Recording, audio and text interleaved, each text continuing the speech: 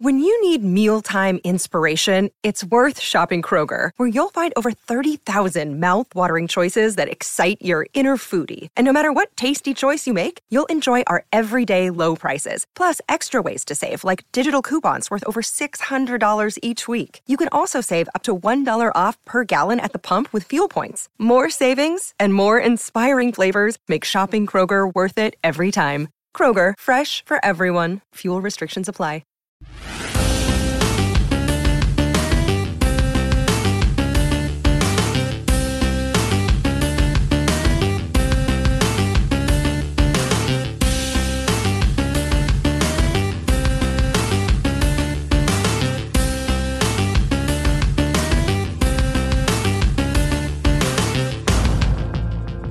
Welcome to the Ninja Turtle Power Hour. I'm Spencer Toon. I'm Keith McGuffey. And I'm Mike Templeton.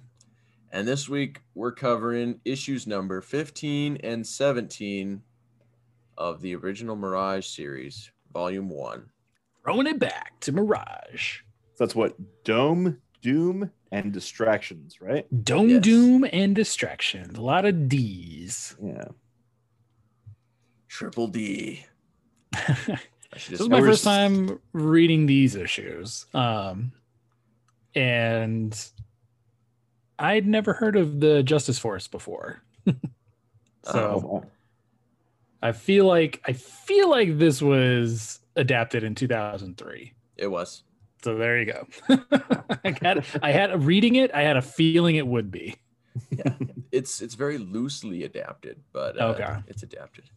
They made some changes in the storytelling that, well, we could talk about it maybe a little bit later.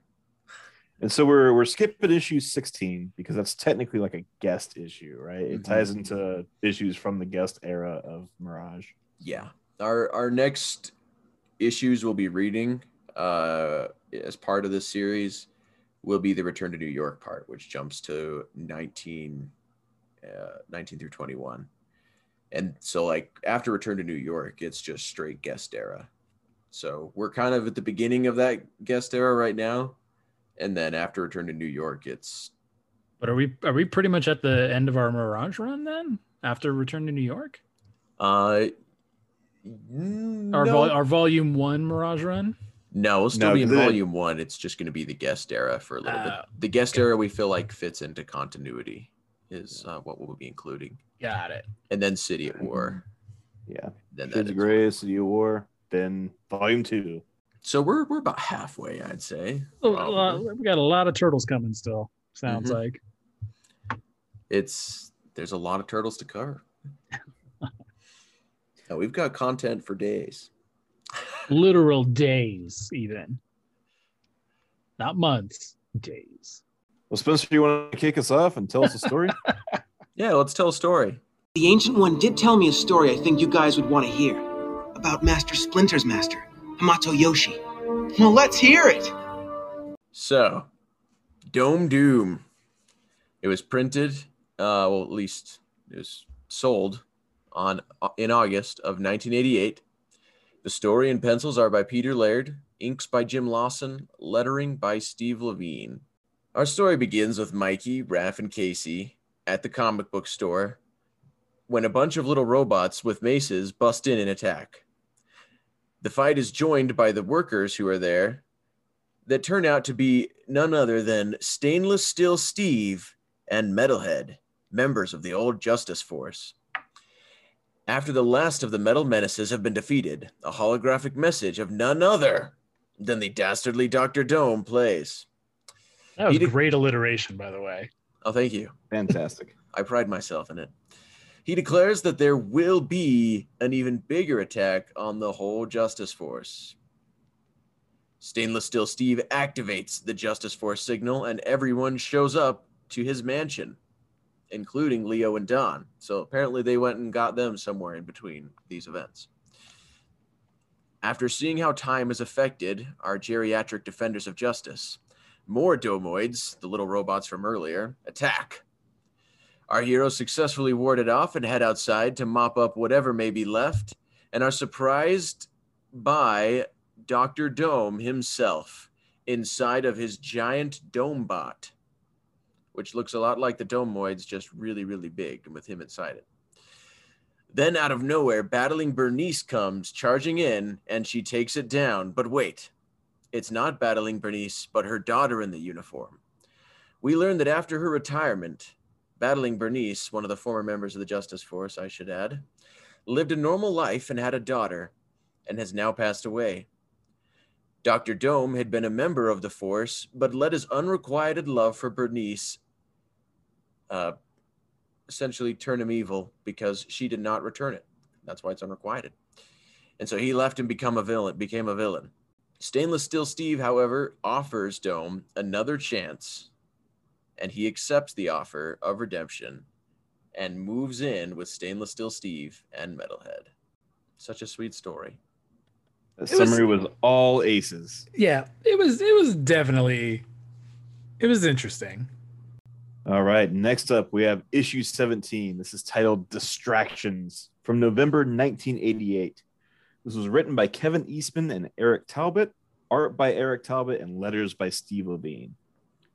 So in feudal Japan, Michelangelo sits at a fire when some travelers come across him.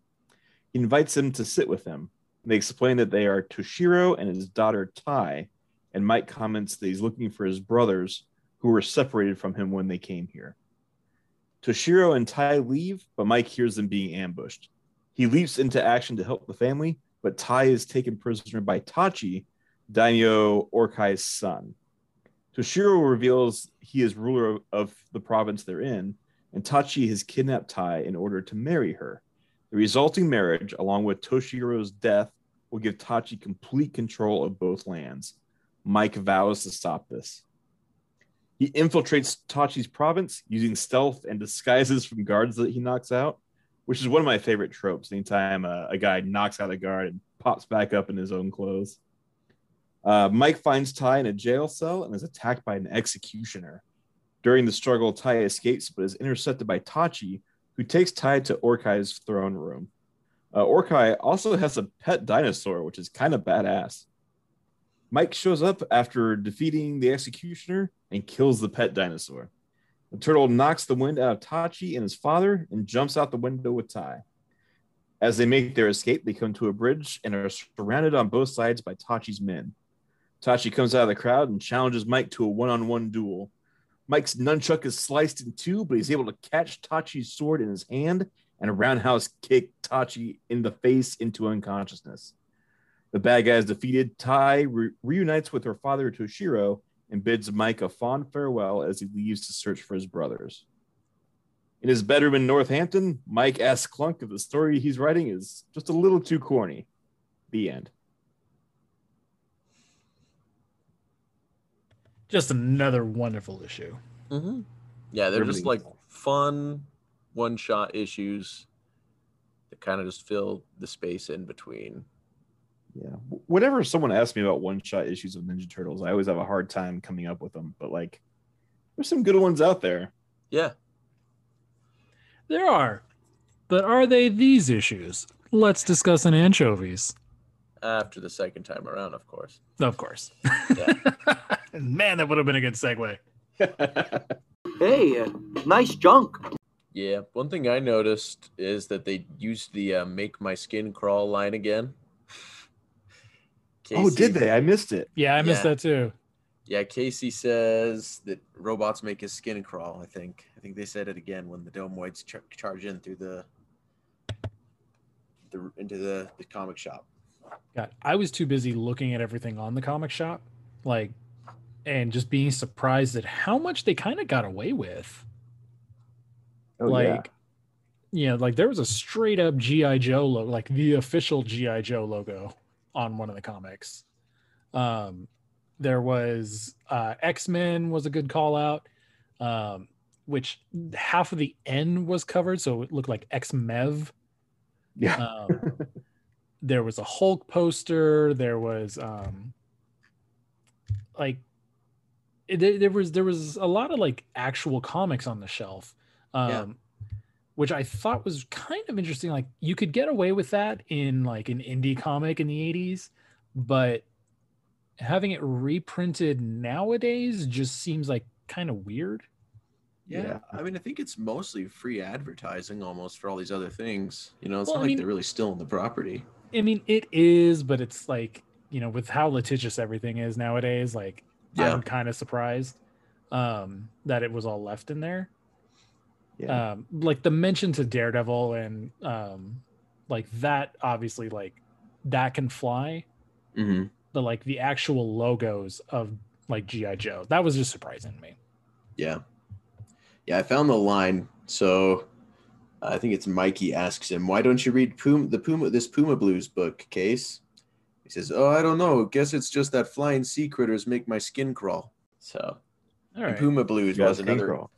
Yeah, Puma Blues is another indie book that both he, at least for sure, that Peter Laird was into. Hey, there was a Cerebus in there too. Mhm. That was on one of the shelves. So in the opening like turtle tracks, Peter mentions that you should pick up Puma Blues number 20 because there's a short story about Raphael in the future. Yeah. In that issue.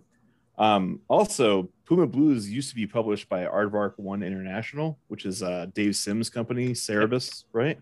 And Mirage is taking it over from them. They're going to publish the last 3 or 4 issues of that series. So it's also kind of advertising for Mirage as well. You mean at this point in 1988? Yeah. Oh, okay. Yeah. And then that's probably why there was a Cerberus comic on the shelf then. True. Raph also mentions the Dome robots aren't there for the latest issue of Space Arc, and that's a comic by Ken Mitroni, who will later do the TMNT Adventures comics, which is kind of cool. Yeah, it is cool. They mentioned the Flaming Carrot too, which is another crossover the Turtles have. That's Flaming Carrot's catchphrase. Oop. Yeah. Is it really? Yeah, UT. I still have yet exclamation point. I still have yet to read a Flaming Carrot comic. You're not missing much. It's pretty wild. I've heard it is. It sounds like it's a trip. Yeah. Not my cup of tea personally, but yeah, same. A couple more comics. There was Albedo, which was a popular comic or another indie comic at the time. Troll Lords was in there. And there was apparently a comic adaptation in there of You're the Hunter from the Future, which is one of the worst movies ever made. Which I wonder if Peter threw that in just for fun because he likes that movie. But yeah, it's a terrible one. I've never even heard of it before. No one's heard of this movie. It is like, oh God, I don't even know how to describe it. It's like Masters of the Universe with like Planet of the Apes, and like it's just terrible. So Masters of the Apes or Planets of the Universe? Oh, it's an old Italian movie. Okay. Yeah, it's bad. It's bad. I can't even like, you know what? Watch it for fun. Let us know what you thought of it. Is it a so bad it's good movie, or is it just going to be? It's been a long time since I've seen it. It's one of those movies that like my nerdy uncle had, and like I found it in his like, you know, tapes that he picked up bootleg at a con. Yeah. And he was like, "Oh, you want to watch that?" And we watched it. Yeah, there's some things like Mazes and Monsters, you know, which is like so bad it's good. You know, it's just hilarious to see this movie about how Dungeons and Dragons is going to destroy your life. Oh yeah. Versus like Hellboy. As an avid D&D player, I can confirm it will ruin your life. Definitely. Yeah. And then versus like Hellboy 2019, which is just so bad it's just awful. Man, like, I wanted to like that movie. I wanted to like it too. So I love David Arbor, and I thought he was great. That movie is just. I mean, it was just endless exposition for like almost an entire movie, because you know they were jumping right into the middle of like the third book of the omnibus of Hellboy. So like that's a long ways into the series. Yeah. Anyway, it was too much. But my point is if I'm gonna watch it for fun, I hope it's like Mazes and Monsters bad and not Hellboy 2019 bad. No, it's Mazes and Monsters bad. Okay, cool. I might just I chose what I described it pretty fairly. I think Planet of the Apes meets Masters of the Universe. I think that's fair. Okay. I'll have to give it a shot. But the Apes movies are good. That's the other thing. So speaking of things that Peter Laird put in the background of these comics, I noticed that there's a Diet Pepsi that was it Joey Elastic reaches for. Peter Laird must really like Diet Pepsi because in Survivalist, one of the turtles asks if Diet Pepsi is cold while he's at the picnic beforehand. So yeah, Peter Laird just like shamelessly puts anything he likes into his comic books. Makes sense. He just does. If I had a popular comic like this, I would too. Mm-hmm. I would throw in references that are funny to me. Yeah, well, like in volume 4, he just like straight up talks about like there's one point where one of the turtles or someone talks about how great their Apple computer is because it can do this, and like specifically mentioned it's Apple. It can do this. Thank goodness, because it's an Apple. It's a Mac. It's just kind of a funny trope of his. So this issue, we get another pinup by his brother, Don Laird. And he's no slouch in the art department either. It's like Leo fighting a dragon. It's really cool. Ooh. And then this book apparently came out after issue 16 because Mark Martin was like done, but Peter Laird only had the pencils done of this issue. So they, for whatever reason, released issue 16 first and still called it 16, not 15. Huh. What do you know? So I don't know if you guys noticed, but there's extra credits at the very bottom of the first page. It says t-shirt designs by Ryan Brown. I think Metalhead is wearing like a Metallica t-shirt. And then thanks to Michael Dooney for his figure assistance. Oh, I see that. Yeah. It's like the fine print under there. Yeah, it's super duper small, but yeah, Metalhead was supposed to actually be inspired by Ryan Brown because he's, a big metal enthusiast. Yeah, apparently the ZZZ sound coming from the signal, like the Justice Force signal, is supposed to be a reference to Jimmy Olsen's Superman signal. I wouldn't have known this if I hadn't read Peter Laird's commentary. You didn't know about Jimmy Olsen's Superman watch? I did not. Okay. So Superman's best friend, Jimmy Olsen, was given a watch by Superman because he got in trouble so often that he basically had a cell phone for Superman only. It was a watch that only made a sound that Superman could hear. Or is it made a sound that only Superman could hear? And basically anywhere in the world. So if Jimmy activated the watch, Superman knew he was in trouble and would come. And that way the bad guys wouldn't know that Superman was coming. Well, there you go.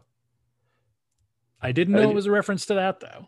That's I didn't realize it was a giant snoring sound, but. So do you guys think that one of the guys being named Sakai is a reference to Stan Sakai? I think so. It's got to be. Actually, at the end of the book, like the original print, Eric Talbot takes some time to like recognize some people that have influenced him, and one of them is Stan Sakai. So 100%, I believe that. Yeah. I wasn't going to say 100%, but now I will. So, I thought, it was neat. It threw me because I was like, why are we reading another Tales issue? Because you guys didn't tell me anything about these issues when I was doing the homework. So like, I'm reading it and I'm like, why is this like, this is a Tales issue? Like, and I'm trying to like rationalize it. I was like, did I miss something? Why is Mikey looking for his brothers? Did they go to like, are these random people showing up in Northampton? And so by the end of the issue, I was like, oh, okay. That makes sense. Mikey's writing fan fiction. Right. Yeah. Now we see Clunk again. We haven't seen Clunk in like what he was at the Christmas issue. What was that? Leonardo when he Michelangelo mugs. Well, no, but later he mugs Raphael when he's looking for Mikey's gifts. Oh, that's right. Yeah. In the Christmas issue. Yeah. The second Christmas issue. Yeah. I noticed that Mike has an action figure of a Ninja Turtle on his Yeah. shelf, which is kind of weird, but kind of cute too. Yeah. I mean, it's obviously an Easter egg for us, Mhm. but like, I don't know. It was cute. It was cute. Yeah, I like looking around the room and just seeing all the stuff there. There's like the ATST on the shelf. Yep. I mentioned it in our group chat. Like the colored the colored comic made his mask orange. So I was like, that's weird. Yeah, That is there's a weird. weird choice in the series where they've been red the whole time. He's got that big poster of a melting pot, which was something Talbot and Eastman were working on the side. Mm-hmm. I've never read it, but I guess the movie Heavy Metal 2000 is based off of that comic. Huh. That was the Kevin Eastman era of heavy metal. Right. He basically took all of his Turtles money and bought the comic and publishing company Heavy Metal. Flex Mentallo. Okay. Looked it up. It is DC Comics. It is DC. It is DC Comics. So the fact that it's not on there is a little weird. That is pretty weird. I wonder if he retains some rights to it and is not allowing them to print it digitally or something. I don't know. This is DC we're talking about. Like Yeah. they screwed Alan Moore out of Watchmen. So True. Now, do we have any second time arounds that aren't about the very last page of this issue? I don't think so. Mine is also my last Either. one is that he's wearing a Batman shirt. And the yeah, last page. I don't really have any second times around. Like other than what I mentioned earlier, like this is with my first time around. I thought this was the Tails issue. Mm-hmm. Yeah. Well, then I guess we can get into anchovies. No anchovies. You put anchovies on this thing and you're in big trouble, okay? I can't let you know. Kick us off, Spencer. So I always find it weird, and like Peter Laird points it out as well in the in his commentary afterward, and they've done it in an earlier issue as well. Whenever they like introduce themselves as the Teenage Mutant Ninja Turtles, I've always just found that weird whenever I've read it in any comics. Because they don't have I don't like it either. Yeah. It makes sense in the cartoon because it's like written on the side of their blimp, but it doesn't really make sense here in the comic book. Mm-hmm. It's not even fun like when it is like I don't know. It's only funny when it's a joke. Like when they like do it like in like Turtles 3 when it's like, oh, you're turtles. He's like, yeah, of the Teenage Mutant Ninja variety. Mm-hmm. Or like in Rise when they're like Mutant Ninja Turtles who also happen to be teenagers. Come on. Like who's gonna believe that? Yeah, or Batman Ninja Turtles when they're just like when I think it's Gordon. Oh, when they What all are you introduce guys? themselves, like all four of them, like we're teenagers, mutants, ninjas, turtles. Except for they switch up the order, so Yeah. they're just like we're ninjas, mutants, teenagers, turtles, something like that. Let's say like stuff like that's fun. But like in here, it's never funny when they do it like this. Yeah.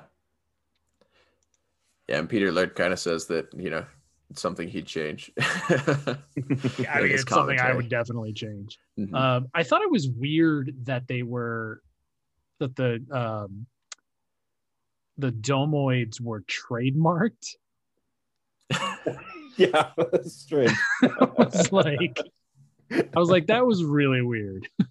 Yeah, I think it's kind of a joke. I think it's just Peter. It's definitely a joke, but it was just kind of like, okay, because those were the only ones that were like the Dome bot wasn't trademarked. No, I think that one also had the TM, didn't it? Did it? I thought it did, but yeah, it's a weird joke, but it's kind of funny. It's just the idea of like there will be a toy of this, I guess it was just weird because it's like we didn't get any indication that like anything else was going to be, and it's like it's one of those things that like Dr. Dome would have said trademark, but like why do the turtles say the Domoids are trademarked?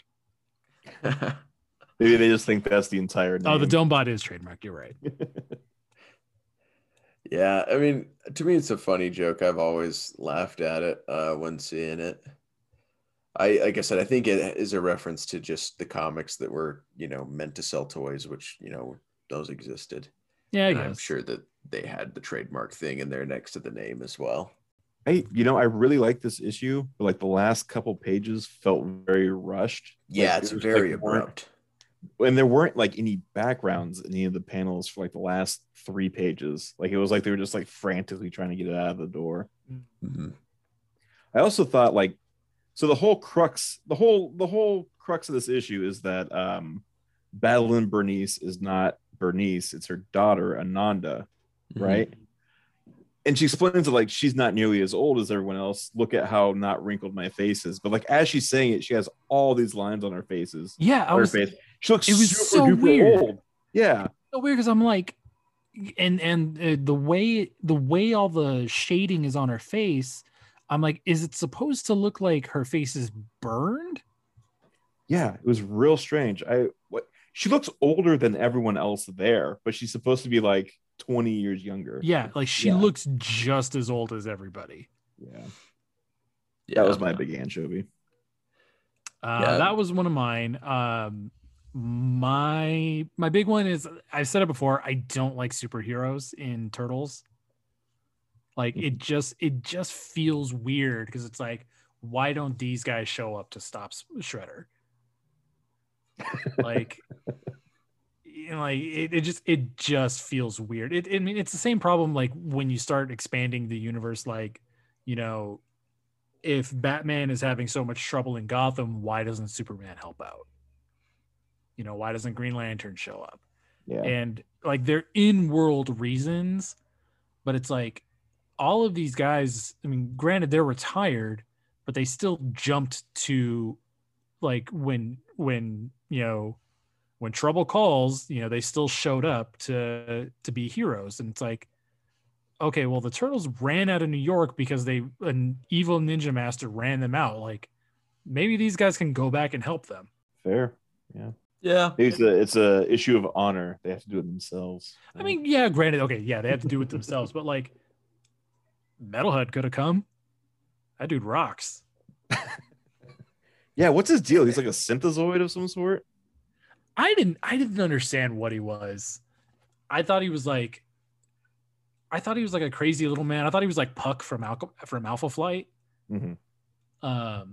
Where he was just a solid little guy that jumped into things. Yeah, I mean, it says something about him being a synthezoid, so he must be like a synthetically created human somehow. We just never get the full backstory. And like, I knew the Metalhead in Mirage was different. Mm-hmm. I didn't expect it to be this guy. So yeah, it's like different in the worst way. He's not a robot turtle man. That's for sure. He doesn't really appear to have any metal on his head either. And like, okay, like the Metalhead, like I got it when they're like, oh, this is Metalhead. And like a dude was wearing a Metallica shirt earlier. Mm-hmm. And he's got like, the, heavy metal hair. So, I mean, like it was more of a punny name, but I was like, all right, that's fine. Well, I mean, if you watch like the 2003 cartoon, his hair seems to be like made of some sort of metal. Or seems to be metal-esque and have metal qualities. And so that's what's going on here. I actually like that less. I like the character a lot. I like that less. I think it's more funny that he's a heavy metal guy. And that's why he's called Metalhead. It's like calling the big guy in your crew Slim. Oh, yeah, like that's funny. Yeah, like calling like the big guy Tiny. Yeah. I don't know. I don't think it's a very fitting name. I think they could have come up with something different or made his like hair look metallic like they did in that cartoon, because that made more sense to me when I saw that.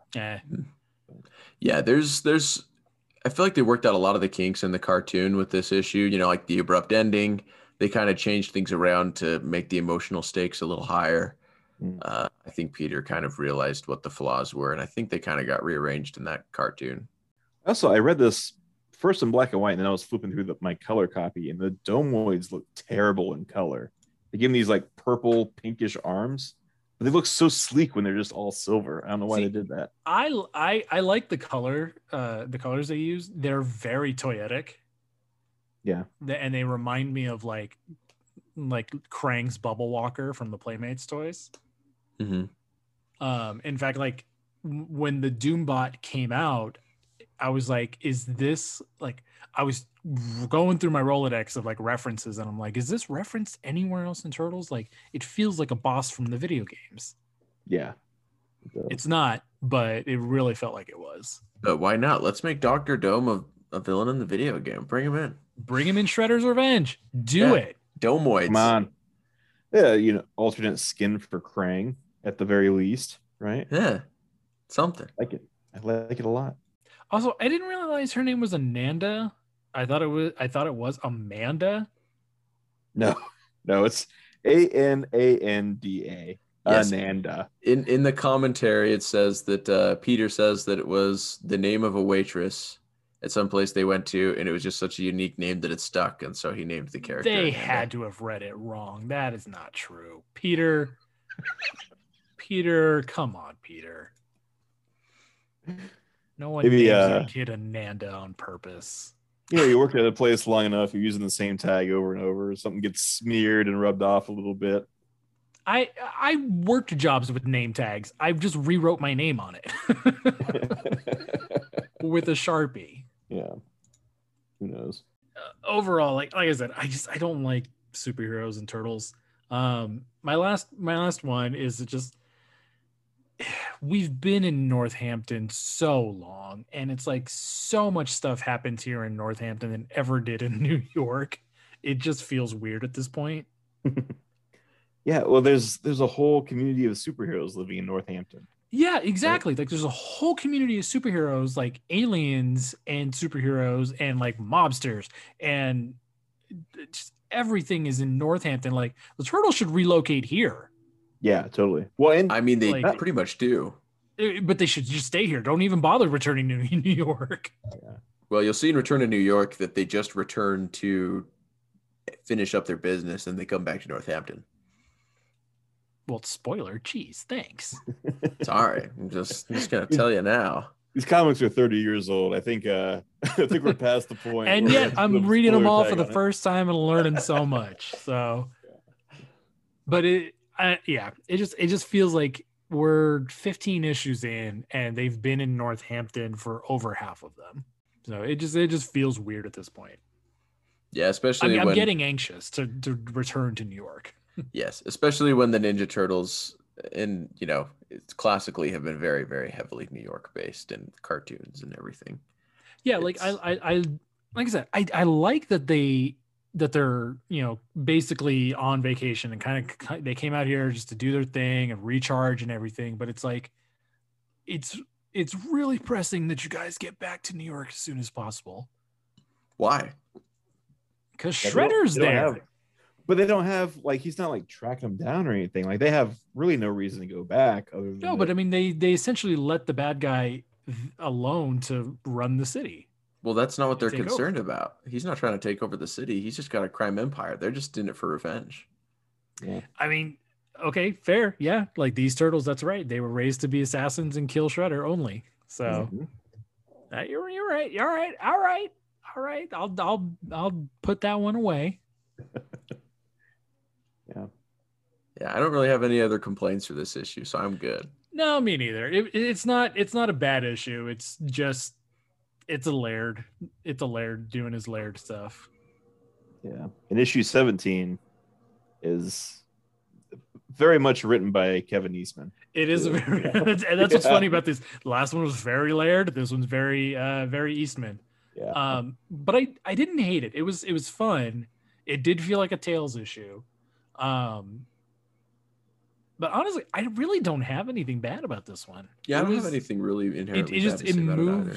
It moves very quickly, and a lot of the dialogue is forgettable. But like, I mean, I was done in like a couple minutes reading this issue. Yeah, I think it would work well even just like as a silent issue. You don't really need any of the text whatsoever. This would have been a really good Samurai Jack episode.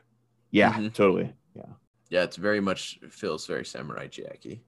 So yeah, like it was a story that did what it was there to do, told the story it meant to tell. So I don't really have any complaints either. Yeah, same. I do wish we got more of Michelangelo being a writer. Like I know that comes back in volume 3, but like I think it's interesting to have like, typically he's just kind of portrayed as the laid back guy, but like there's another side there. There's a creative romantic side to him that we don't get to see very often. I like how modern TMNTs are bringing out that more creative side, because like, so not only is Michelangelo like the party dude, he's also like the creative one. Yeah, like artistically creative. Like Donatello's still the smart one who creates things. Michelangelo's like the artist. Yeah, he likes connecting with people. Yeah, and like art is something you do to do that. Yeah, and so him kind of writing fan fiction about him and his brother is like, that's cool. I see your fanfic, AU. All right. Well, then, if we're talking about all these things that we like, let's officially move into I Love Being a Turtle. Oh, I love being a turtle. Bringing it back to Dome Doom. I like the superhero names. Joey Lastic, the rubber band. That's my favorite one. Mm-hmm. I think that's a good punny name. Zippy Lad being in a wheelchair was kind of funny. Yeah, I mean, that's what I really loved about this issue is like, because like in DC at this time, I'm pretty sure that your Golden Age superheroes were old men, but they never really like showed it in like their age is showing on them. So I feel like Peter Laird was just like realistically being like, here's what happened if you actually aged and you were a superhero. Like if you're a speedster, you're running so hard on your legs that now you're down in a wheelchair. Well, I'm gonna learn you. We're in a post Crisis on Infinite Earths right now. Yes. Yeah, so, that came out in 87. That came out in 87. So there was an old man Superman in that issue, in that series. Mm-hmm. I think he was the Earth 2 Superman. Yeah. And I mean, one of my favorite things in fiction is characters getting older. Mm-hmm. Like as you read them. Yeah. And so like it's not static. So I think that's cool having aged superheroes sometimes. Yeah. But like I love seeing like Joey Lastic, he goes to reach for that, Diet Pepsi and his arm just doesn't quite stretch back like he wants it to because he's getting old. Yeah, it's not the same as it was anymore. Out of their prime. Yeah. Yeah. Deadbolt is stuck. Okay, that was my favorite. I hated that joke. Oh, I thought it was hilarious, man. He got stuck. He was doing the Saturday Night Fever pose that Travolta does, and he gets stuck. Okay, hilarious. That's on display. That's funny. That's funny, but there has never been a John Travolta look-alike contest anywhere in the world. That's that joke I hated. It would have been funnier if he was doing it like at a costume party or a Halloween party. Or if he was just dancing. Yeah. And just got stuck. That's funnier. Yeah. But like having the John Travolta thing is such a specific reference that it actually brings it around to not being funny. By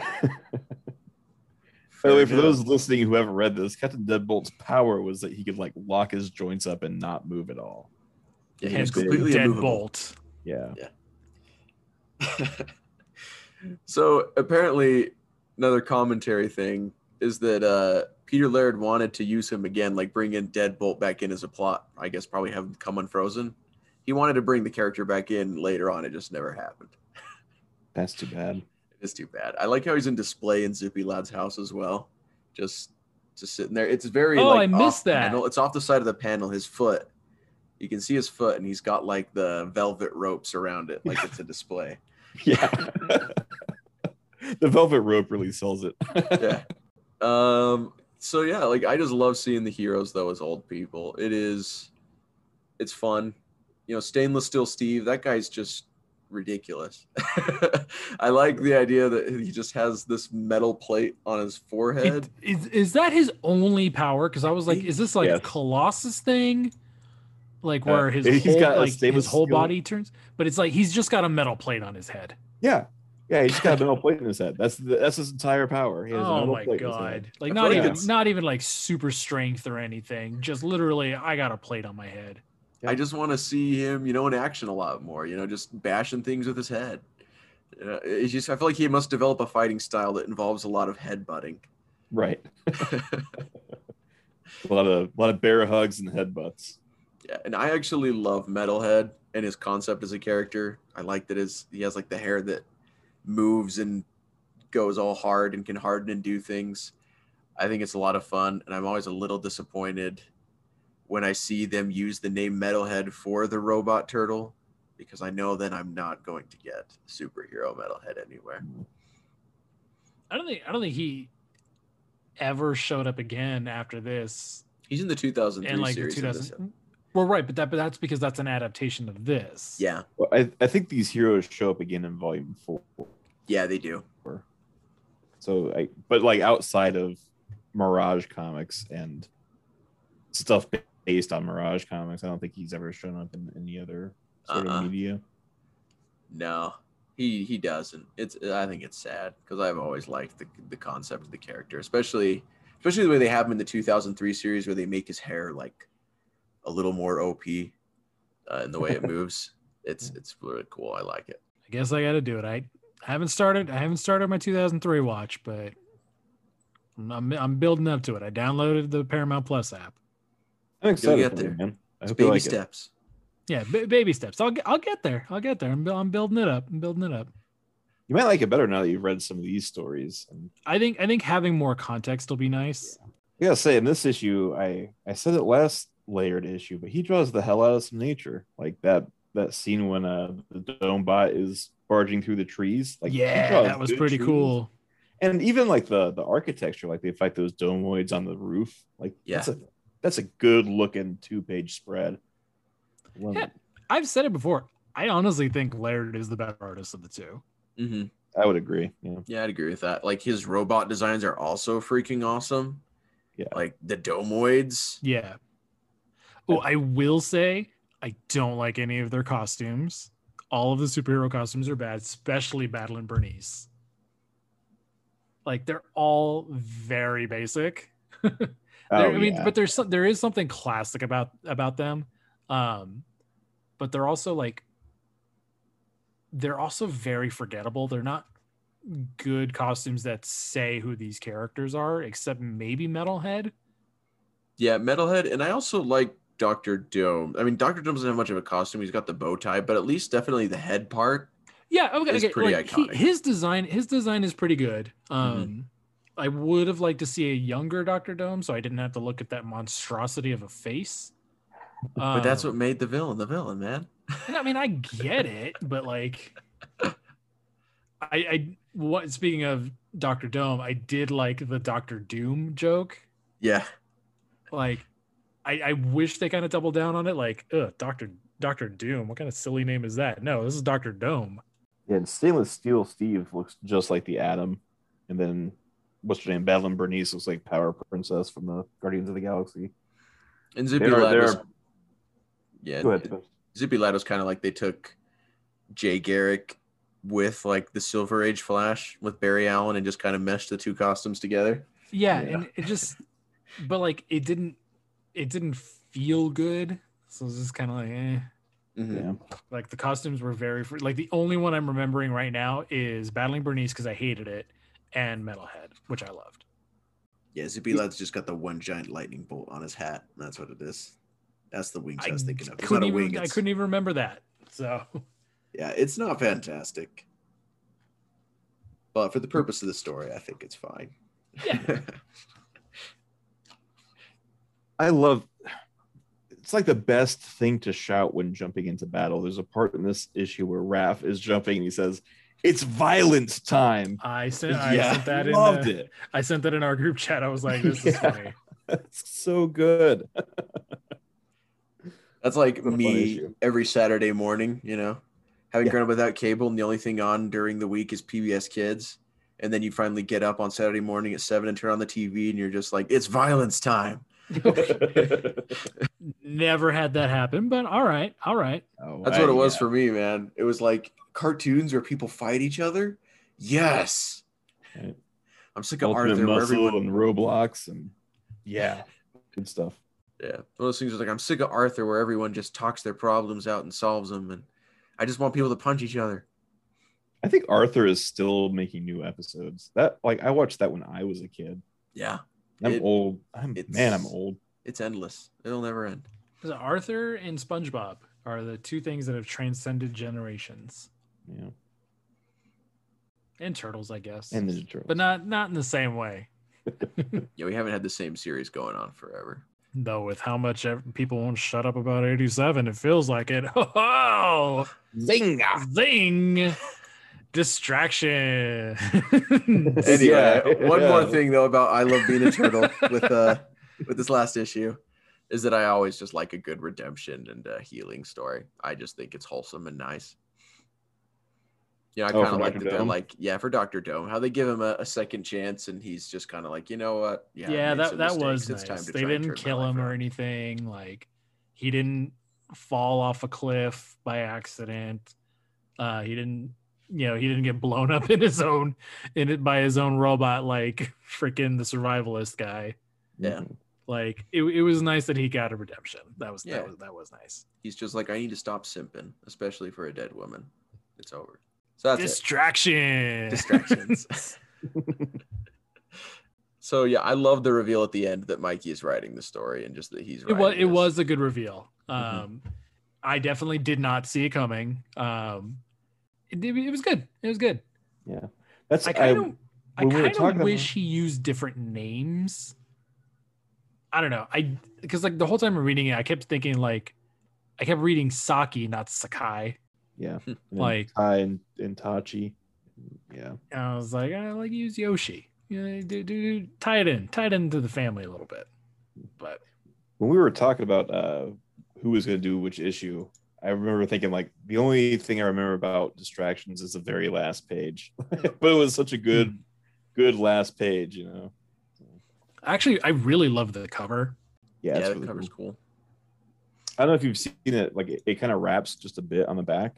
Yeah, and the executioner's behind him with the axe up. It looks really sick. And it's like I love all the outfits in this. Like Eric Talbot did a fantastic job on this. So much so I honestly thought I thought Eastman drew this issue.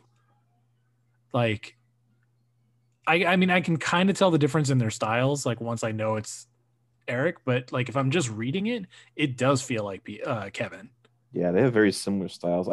I do dig Talbot's turtle design. Like they have that darker head and a lighter jaw. Yeah. So it looks pretty distinctive. He's a tattoo artist now. You should look up like his turtle tattoos. They look ghastly. Maybe I will. Yeah.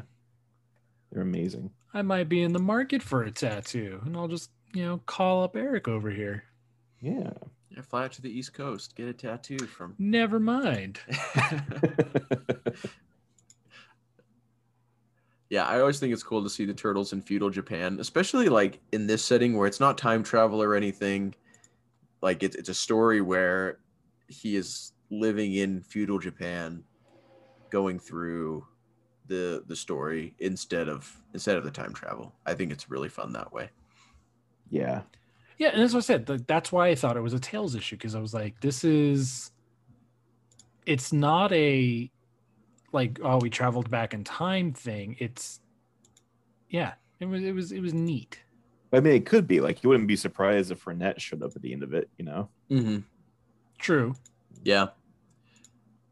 But I don't know. And this one also just says more, in my opinion, about like Michelangelo than anything has since like the Northampton arc.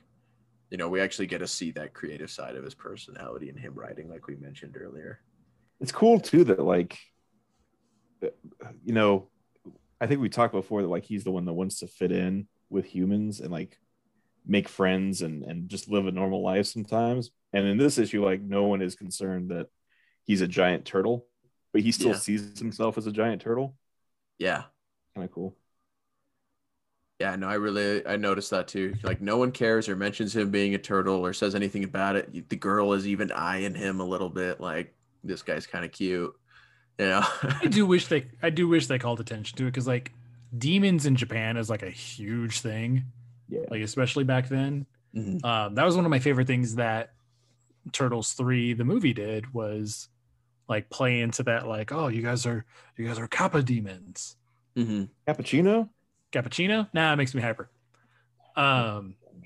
but like I wish they kind of doubled down on it. Like, oh, this is a friendly demon to help us.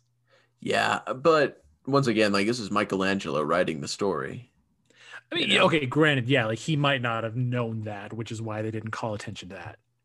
I think it's also Fair. just the fact that he wants to live in a world where he's seen as normal. Well, I mean, but demons in Japan were normal back then. Like that's the thing. It was just everyday that's what it is, life. yeah. There were I see bad what you mean. demons. Mm-hmm. But like that was the thing. Like I'm talking Inuyasha rules here. Yeah. Okay. So Down boy. sit boy. Sit boy. Oh man, I was in high school when I watched that. No, it's God. Yeah, I love me some Inuyasha. And also Demon Slayer. Demon Slayer is a really good anime. I haven't watched either of those, but I have been watching Jujutsu Kaisen. But that I deals with love curses, Jujutsu not Kaisen, demons. man. Dude, me and So my wife so are do I. all over that. God, My- the theme song and the ending theme song. Oh, Freaking especially for slap, the dude. first half, like the first two, like the Oh, first yeah. the first theme song and the first ending. Mm-hmm. I Lost, straight up Lost listen in to those on my Paradise. spare time Oh, now. man. Yeah. I was blasting that on my way home today. Mm-hmm. Yeah, my wife and I have also found ourselves captivated by this anime. Oh, good. Have you all watched Way of the House Husband? Not yet. Oh, No. that's really good. I'm not like super into anime like you two apparently are, but that's a really good one.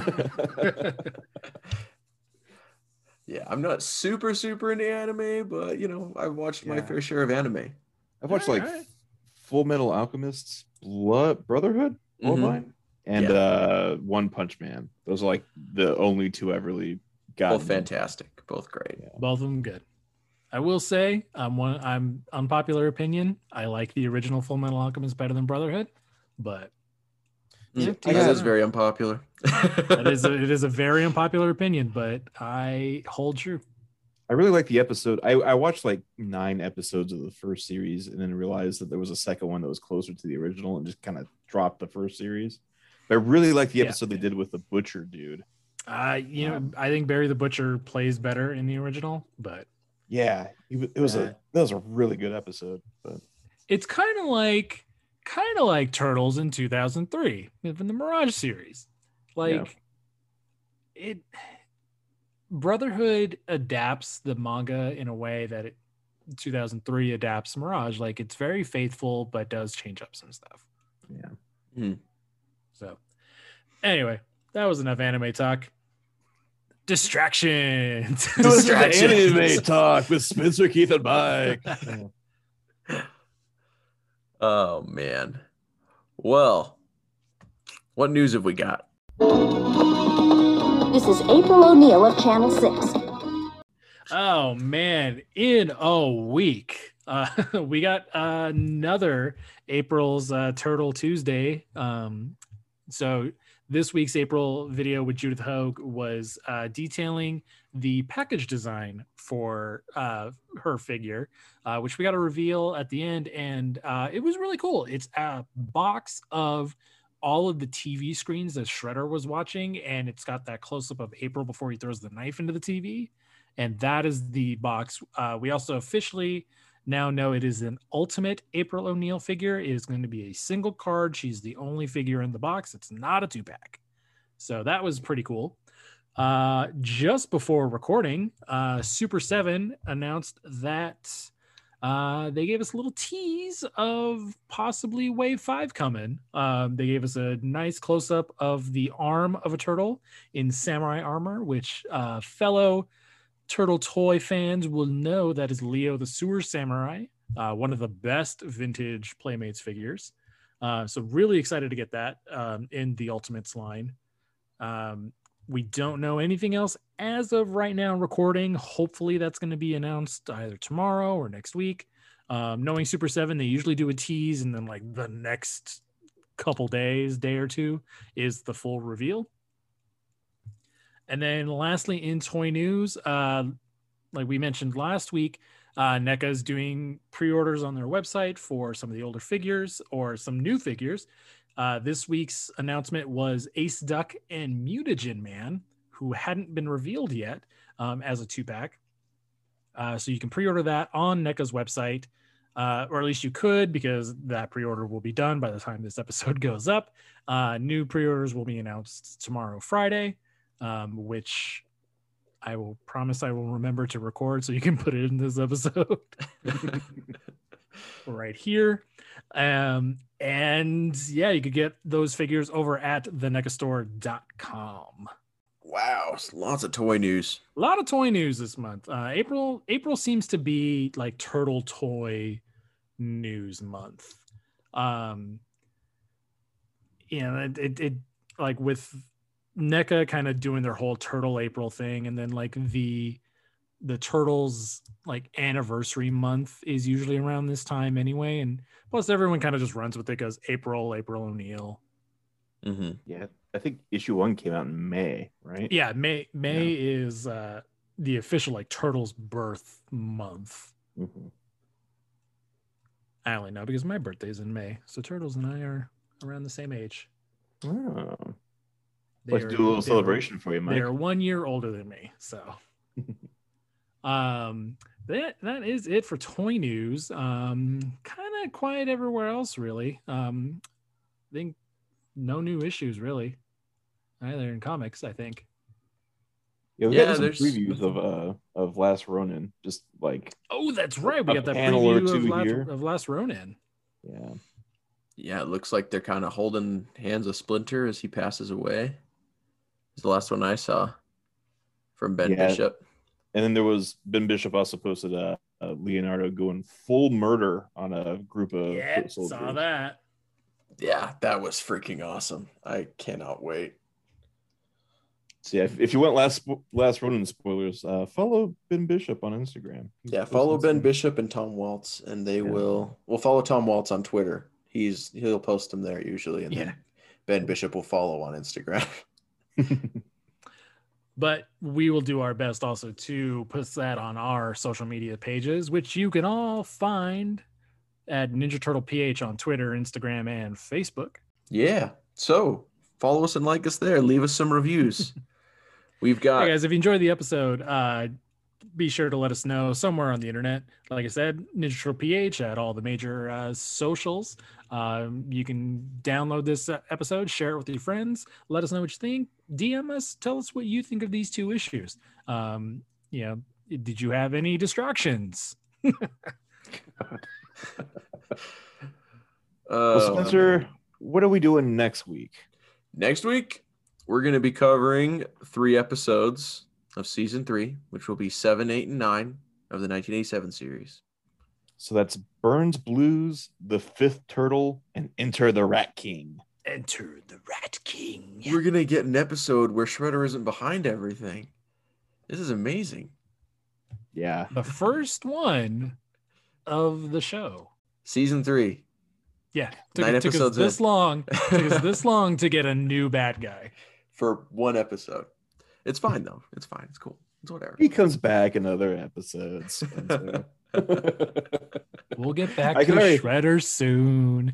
You can just tell, though, by the titles, like, which episode's going to be the worst one. Like, it's like The Rat King, The Fifth Turtle, Burns Blues. Like, womp, womp. Wah, wah. Dim's on not having to summarize that one. 1, 2, 3, Rat King. All right. Well, that's all we have to say for this week. We've got some pretty good plans coming up for some future episodes, so make sure you stay tuned. Until next time, Cowabunga, dudes. Cowabunga. It's violence time.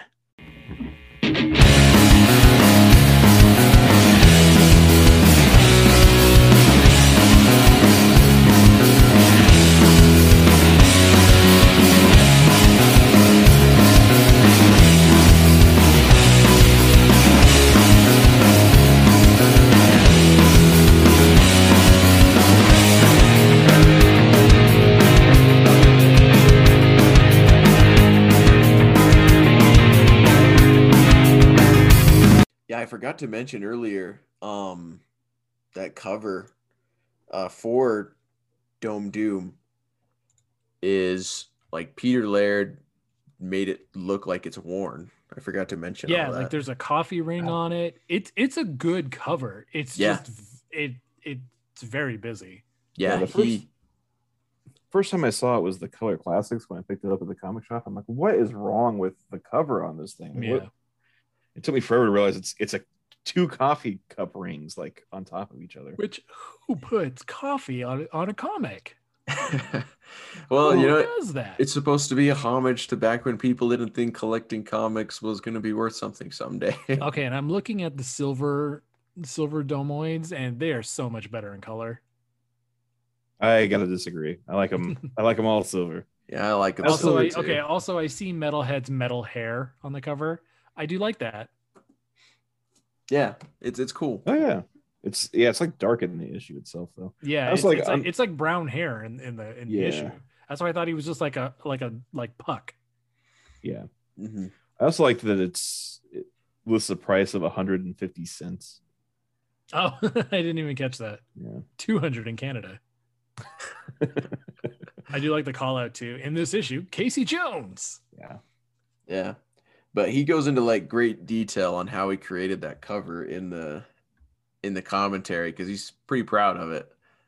Because he like straight up did the art, went and got a copy made of it in like comic book cover quality, and then threw it in the floor of his truck, like around of his car, whatever it was. There's threw it on tape on it. Yeah, they threw it on the floor in there and wore it out quite a bit that way. And then he tried to make the coffee rings, but apparently the coffee actually wouldn't show up, so he had to use ink instead to make them. And then that makes sense. I think he actually is the person that tore the corners and tore some of the edges themselves in a very artful way. But I guess there was issues with people like bringing issues back to their comic book shop thinking they'd been ruined and stuff like that. That's not the first time that's happened, I've heard. Like some people, when they do issues like this, like back then people thought like, oh, like what the hell happened to my issue? Like, why'd you give me this? Mm-hmm. They clean it up. Like, why would you bring it back? Like, why would you buy the issue, take it home, find out about this, then go back to your comic shop? Yeah. They cleaned it up a bit for the Color Classics. Like it doesn't have that huge gash in the top left corner. It looks like they tried to Photoshop some tape out of it too. Yeah, I'm looking at the cover on Turtlepedia right now, and yeah, it's got the tape up there, and that's cool. Yeah, so I guess we have a second time around right here just talking about the cover of this. Good bonus content. Good bonus content for the stuff we missed. I like that Dr. Doe made these robots and then still had to give them like accessory weapons. Like he still gave them maces and axes and stuff. He didn't just like they all pick them up. Yeah. It's very Dr. Robotnik. Oh yeah, totally. Building egg robos and then giving them guns and whatever. Mm-hmm. I'm so annoyed. I cannot find my trade of Ronin. I know I bought it, and it's like it's got to be somewhere. I just don't know where it is. This happened to me several years ago. Maybe it's just the power of the Ronin, Mike. To just fade away. Just fade away into the night. Into the night. No, man. God, it's annoying because like I want to read it again because I'm dumping on it so much, but it's just not here. Yeah, and you can only wish list it on Comixology. I can't borrow it to read it.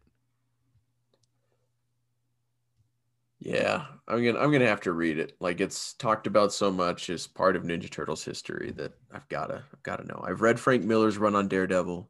I need to read his Ronin. I mean, Ronin heavily, like I said, heavily inspired Turtles, especially like Last Ronin. Mm-hmm. I mean, like the cover is basically like the whole like Ninja Turtles thing where like it's the cover is on the left side and it's got the black border on the right. Mm-hmm. That's from Ronin. Oh, like even the blood over like Teenage Mutant Ninja Turtles, like how they hold the sword in like the logo. Like that is all based off of the first issue of Ronin, which I just dropped in the group, chat so you guys can see. Oh yeah, wow, that looks very, very much Like they copied that. Yeah, the art style is very, very similar. Yeah, I see I exactly have that what issue you mean somewhere. now. Yeah, there's no joke when they said it was a parody. And that's what I'm saying. Like, Damn Turtles near is a just a parody steal. of this kind of stuff. Mm-hmm. Like, the font of Turtles is that font. Yeah.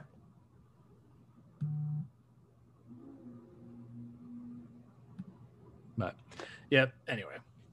Ooh. That's a good tattoo.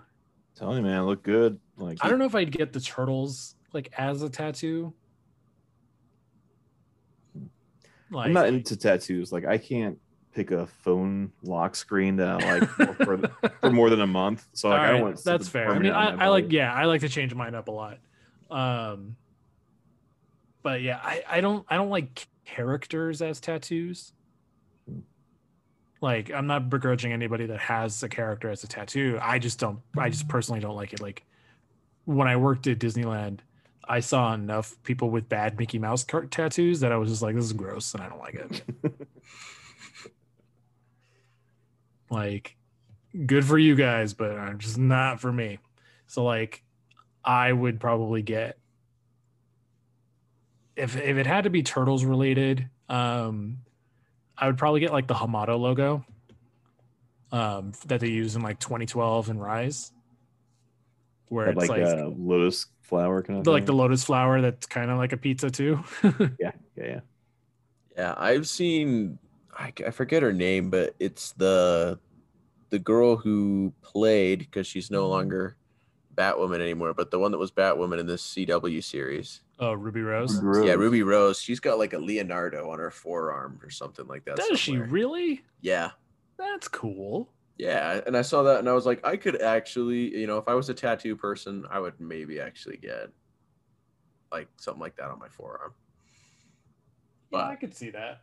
But I'm not a tattoo person, so it'll never happen. But no, my mom has said that she would come after me with a cheese grater if I ever got a tattoo, but I'm 36, Mom. Leave me alone. I want to get a tattoo, damn it. It's on the back of her forearm. She's got a like 2003 Leonardo. Yeah. Oh, that's wild. Yeah. Who would get 2003? Me. Just kidding. She's also got a tattoo on the inside of her lip, apparently. So. Oh wow. Yeah, I couldn't do. That just sounds painful. Yeah. I'm a freaking wimp. I couldn't do that. No way.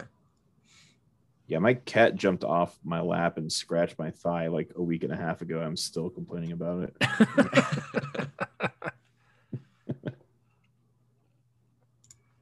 Well, guys, I think I'm going to go ahead and turn in for the night.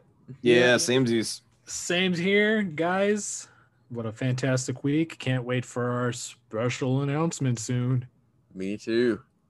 Who wants to do which episodes next week? I claimed Rat King, so I guess I got number 8 then. Yep. I'll do Burns Blues. No problem. All right. Cool. I feel kind of bad now. Maybe I'll take Burns Blues. No. I am perfectly fine with Burns Blues. All right. We're really close to Cowabunga Shredhead, though. Man, you're gonna love Cowabunga Shredhead. I'm sure I will. So good. All right. Bye, guys. All right. Take it easy.